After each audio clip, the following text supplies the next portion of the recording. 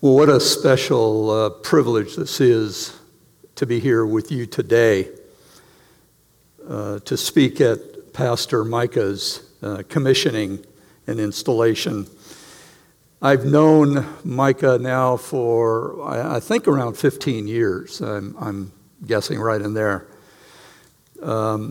He has an older sister named Charissa. I call her C because I don't like multiple syllables. And she worked for our department for 2 years and got to know her very well. And I think Mike and I, we went down to ETS together one year, didn't we? Down in San Diego.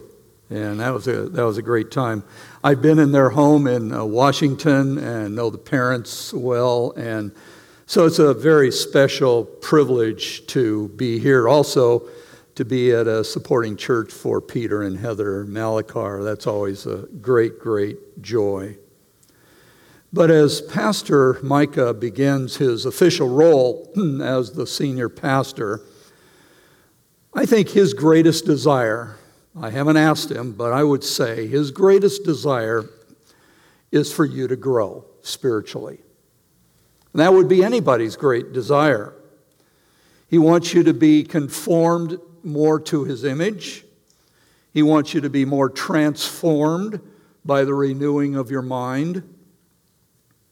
He wants you to set your heart on God's things.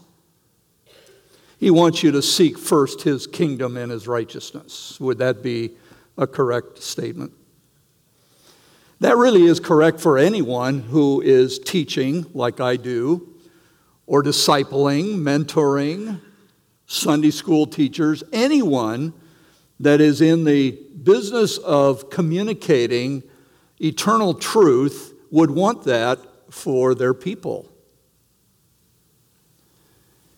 He's not looking for numbers. This is a wonderful church, a wonderful group of people. I don't know how many are here, but it's a wonderful group. But he's not looking for more people. He's looking for growth, spiritual growth. I know this is where his heart bleeds. So the question would be today, how do you know if you're growing? He would want to know. I would want to know. And you would want to know. How do you know if you're being transformed by the renewing of your mind? Let me suggest 4 non-negotiables.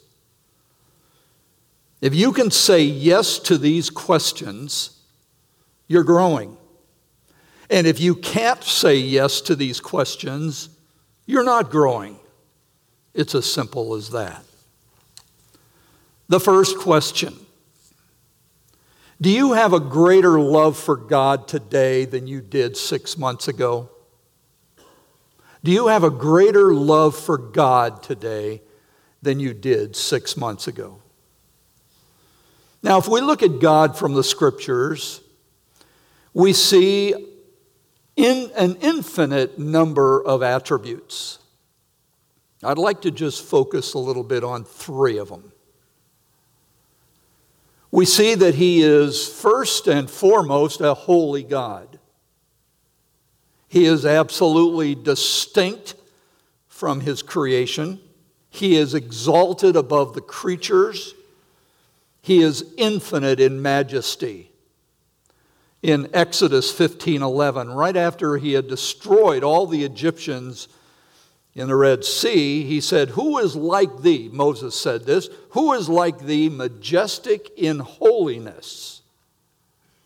In Isaiah 57, verse 15, it says, "For thus says the high and exalted one, who lives forever, whose name is holy." And when we think of God's holiness, we should also think of his separateness from sin, separateness from all evil. Job 34, verse 10, "Far be it from God to do evil." James 1, "He is not to be tempted." So we see that he is holy. We see that he is absolutely sovereign. One of my favorite verses in Daniel 4, verse 35, and all the inhabitants of the earth are accounted as nothing. But he does according to his will in the host of heaven and among the inhabitants of the earth, and no one can ward off his hand or say to him, "What have you done?" God will do as he pleases, always as he pleases, only as he pleases. And no one can change it. No one can reverse it. No one can bring him to account for it. Proverbs 16, verse 9. The mind of man plans his way, but the Lord directs his steps. See, we don't always see God operating until after the fact. But he's always there. He's always doing whatever is needed to bring him the greatest glory and to bring you the greatest growth. Furthermore, we also see in the Scriptures that God is a God of love, sacrificial love. 1 John 4:10, in this is love, not that we loved God, but that he loved us and sent his Son to be the propitiation for our sins. His love is eternal. It's everlasting. Jeremiah says, I have loved you with an everlasting love. Chapter 31. His love is infinite. His love is unchangeable. His love is compassionate. His love is merciful. His love is gracious. His love is unfailing. And I loved some of the songs that we sang. Great is thy faithfulness. Definitely a favorite. So God is holy, God is sovereign, God is loving, and God is infinitely more. This is the God we worship. This is the God we need to get to know. I like what A.W. Tozer said. He said, what's the first thing that comes to your mind when you think about God? He said, that is the most important thing about us. And I agree. That is most important. So do you love this God? Do you want to trust him more? More and more with your life? Do you want to fear him, walk in his ways, obey him, serve him, and love him? Do you want to rest in him and wait patiently for him and be committed to him and delight in him? It's a process. It takes the rest of our lives. But are you in the process? Do you love him more today than you did 6 months ago? If you do, it evidences that you know him and he knows you. Let's take a second question. Do you have a greater love for his word today than you did 6 months ago? Do you have a greater love for his word? Turn to Romans 12:2, would you? I want to spend a little time on this verse, one of my very favorite verses. Let me read it. Therefore, I urge you, brethren, by the mercies of God, to present your bodies a living and holy sacrifice, acceptable to God, which is your spiritual service of worship. And do not be conformed to this world, but be transformed by the renewing of your mind, that you may prove what the will of God is, that which is good and acceptable and perfect. We don't want to be consumed by the fashion and the environment of the world. That should not be our first priority. The present tense that says, do not be conformed, but be transformed. They are present tense verbs, meaning that they are continuous. And they are both passive in voice, which means that the world is conforming us to its mold, while at the same time, the mind is renewing us toward transformation. We're not to let the world mold us into its form. We'll never get the world completely out of us, but we don't have to make the world our focus. You see, we need to realize we are in the world. As believers, we are certainly here, but we don't need to be of the world. We don't need to be making the world our priority.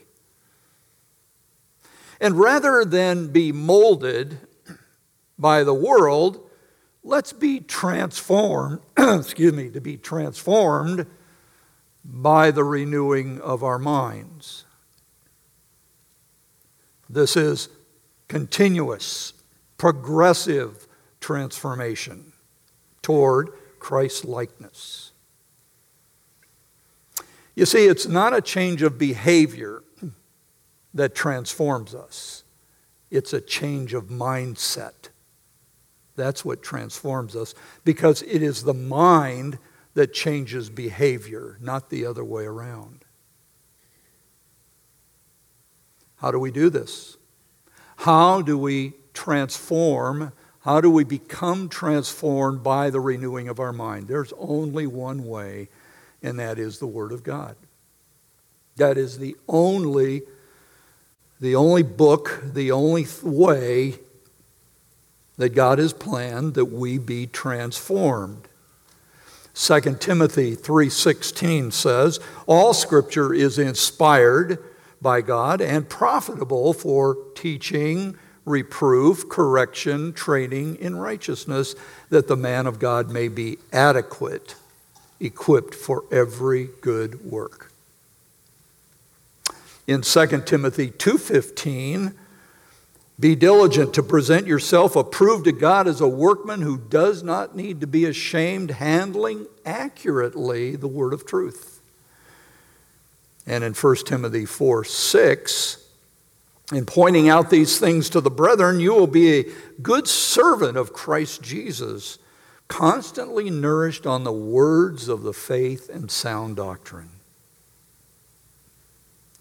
You see, the renewal of our minds through the Word of God not only changes our view of ourselves, it changes our behavior, it changes our thoughts toward others, and it changes our thoughts toward the world. You see, we see ourselves regenerated, justified, sanctified. We see ourselves that way. We see what Christ has done in paying that penalty for us. And we live by His grace. We see others as people to love as we would want to be loved. We see our life here as one being temporary. We're just passing through. We're on our way to heaven. So we need to be in the Word every day in order to discover what God says about us and about the world and about others, etc., and how we're to act. There's no substitution for being in the Word. Let me give you a thought. There are 260 chapters in the New Testament. If you read 3 chapters a day, you'd read through the entire New Testament in 3 months. Do you think that God would begin the process of transformation as you're reading through the New Testament in 3 months? And the answer is absolutely yes. So after 3 months, you start over again. Read it again, and then read it again. In 1 year, you can read through the New Testament 4 times, and half of that is spent in the Gospels learning all about Jesus, which doesn't get any better than that. Would that bring a process of transformation? Absolutely yes. I've been doing that for years. It is the thing that has helped me to grow more than any other thing. Yes, trials help. Persecutions help. Blessings help. The Word has been the key. The key. Now, if you really want to be aggressive, there are 929 Old Testament chapters. And if you read 3 in the Old Testament every day, you'd read through the entire Old Testament and be done in October. I do that. I read 3 in the Old and 3 in the New every day. Oh, it's amazing. And every year, I always ask myself, I never saw that before.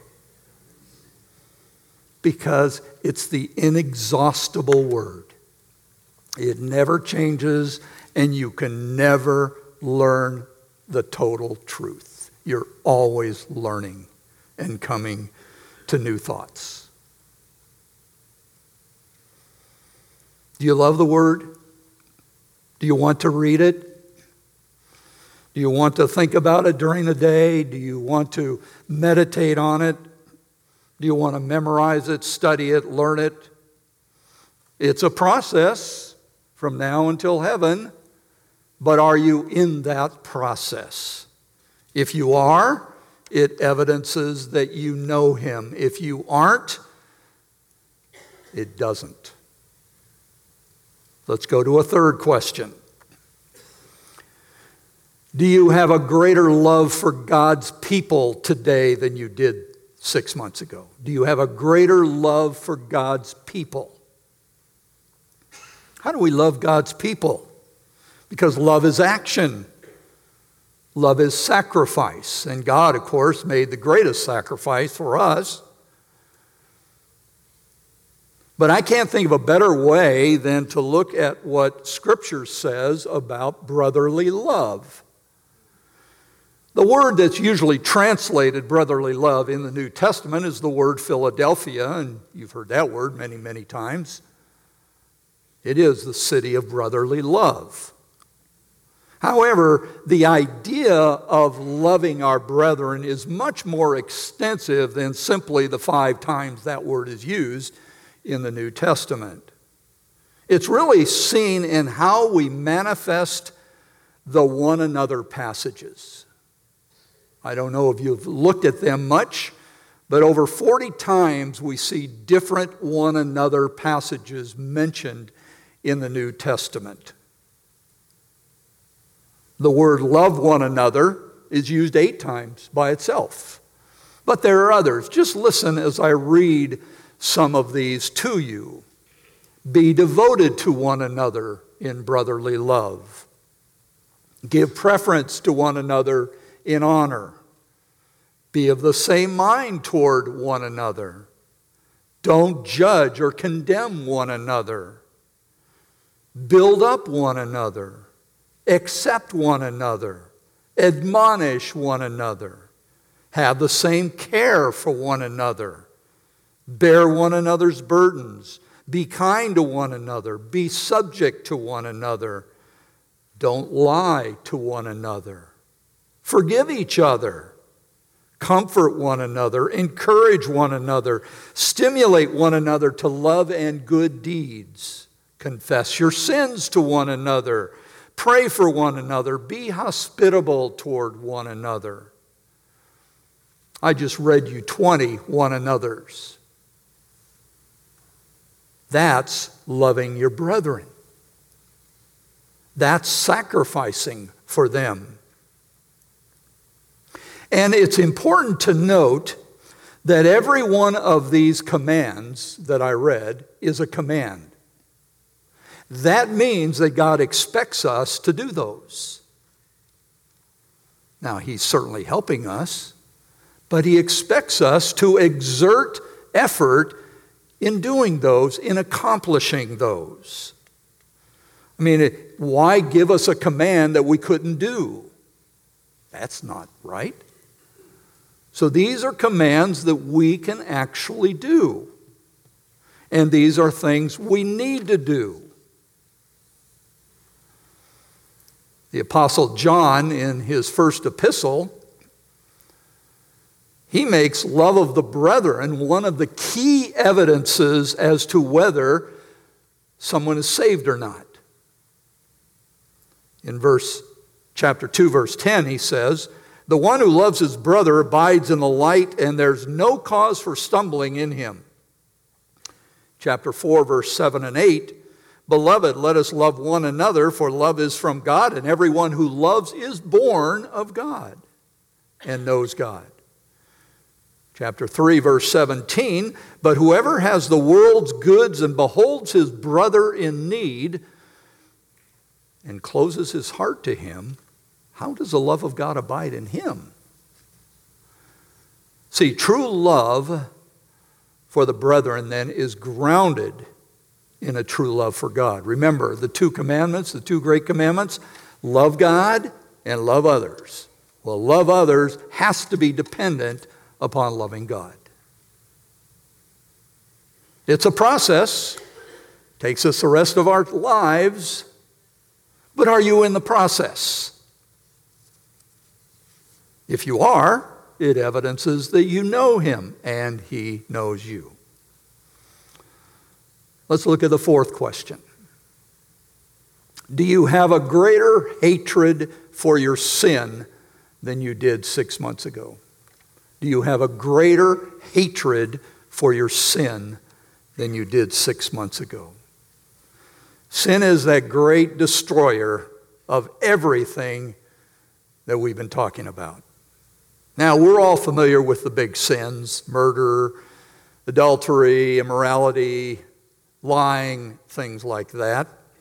And hopefully we grieve over those things, especially when we are doing them.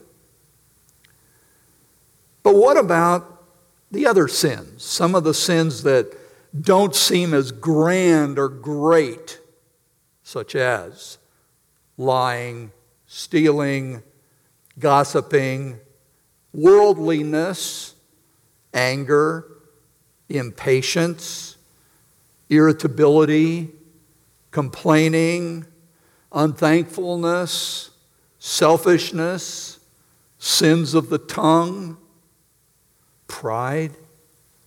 I mean, those are big sins too in the sight of God. We may brush them aside, some of them, and we may not think of them in the same way that we think of the murder and adultery, etc. But they're still sins. And God thinks of them the same way. Do we grieve over them in the same way? One writer said this. He said, "The heinousness of sin lies not so much in the sin that's committed, but in the person we've sinned against." Get that? The heinousness of sin lies not so much in what we've done, but in who we've done it to. We've done it to the almighty, holy, sovereign, gracious God. Psalm 51 verse 4 says, "Against you and you only have I sinned and done what is evil in your sight." Now that doesn't mean we haven't sinned against others, but it means that we have primarily sinned to a holy God, a sovereign God, a loving and righteous God. And if God is eternal, that means that we have had sins that have eternal consequences. And it should lead to forever damnation, and yet by God's grace it doesn't. His mercy, His grace, His love, His loving kindness has spared us from that and forgiven us every sin we have ever committed and every sin we ever will commit. Isn't that freeing? And yet it should cause us to grieve when we sin, when we've offended a holy God. Even in the little things, we need to be confessing regularly. We need to be recognizing that we'll never be perfect this side of heaven. I say we'll never be sinless, but we can sin less. And one way that I think we see that we're actually sinning less is when we feel like we're sinning more. You ever feel like that? You ever get up some days or go through and half through the day, you're thinking, man, I'm just sinning all the time. I'm just always confessing. You know what? That's really a good thing. Because remember, as we grow more toward the light. Well, what does light do? It exposes darkness. So when we're really growing, we think we're not growing because we think we're sinning more. No, we're not. We're confessing more and sinning less.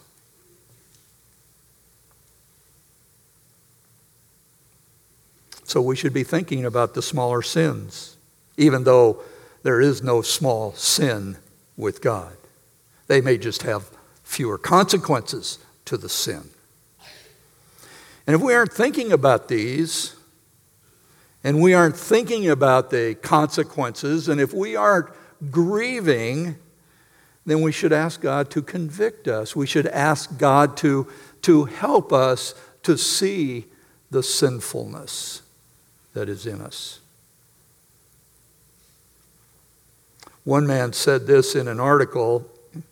He said, because of my sin, it invites the discipline of God, is forever wasted in time, never pleases but always grieves God, places a greater burden on my spiritual leaders, always brings a heaviness to my heart, has me do what I don't want to do, makes me less than what I could be, causes others to suffer, perhaps even my family, makes the enemies of God rejoice, saddens the godly, deceives me into believing I've gained something when I haven't gained anything at all, I've really lost,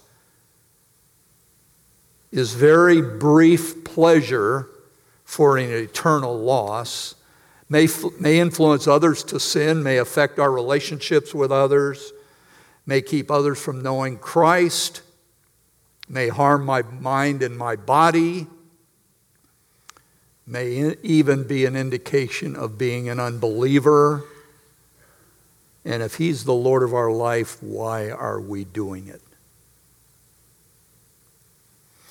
Well, it's a process. And we're in that process till heaven. But do you hate sin more? Do you hate sin more now than you did? If you do, it evidences that you know Him. So let me summarize what we've been saying for the last few minutes. Do you and I have a greater love for God? Do we love Him with all our heart and soul and mind and strength? Do we really want to get to know Him better? Do we have a greater love for His Word? Do we want to get into His Word and find out what it has to say? Do we love reading what it says about us and about the world and about others? Do we have a greater love for people? Are we willing to serve people? Are we willing to step up and help people? Are we willing to be sacrificial? And do we hate our sin? Do we hate it with the utmost hatred? This is what Pastor Micah would like from you. A greater love for God, a greater love for His Word, a greater love for His people, and a greater hatred for sin. Because that will grow the church. more than anything else. Don't need numbers, just people who want to grow. And if this is a yes from you, you're maturing, you're growing. And I say amen and amen. Let's pray. Oh, our merciful Lord, please today pardon all of our sins of today and even this week and this year, and all the sins known and unknown, felt and unfelt, confessed and not confessed, remembered or not remembered. Be gracious to us, O God, according to your loving kindness, according to the greatness of your compassion, then blot out our transgressions. Also, dear Lord, draw us to a greater love and dependence on you and your word. Convict us that the only way we're ever going to become closer to you and mature in our lives is to be saturated with your word. Help us do that, Father, not all at once, but in slow degrees of progression, so we might know your will and walk pleasing to you, as it says in Romans 12. Furthermore, Lord, help us to love others as you would have us do, not to gain anything, but in order to fulfill your will for us. Help us learn to be humble servants to others. And then finally, and of course most important, help us learn to trust you, delight in you, commit our way to you, and rest and wait patiently for you to accomplish your perfect will in us. We love you, Father, and we pray all this in your matchless, gracious name.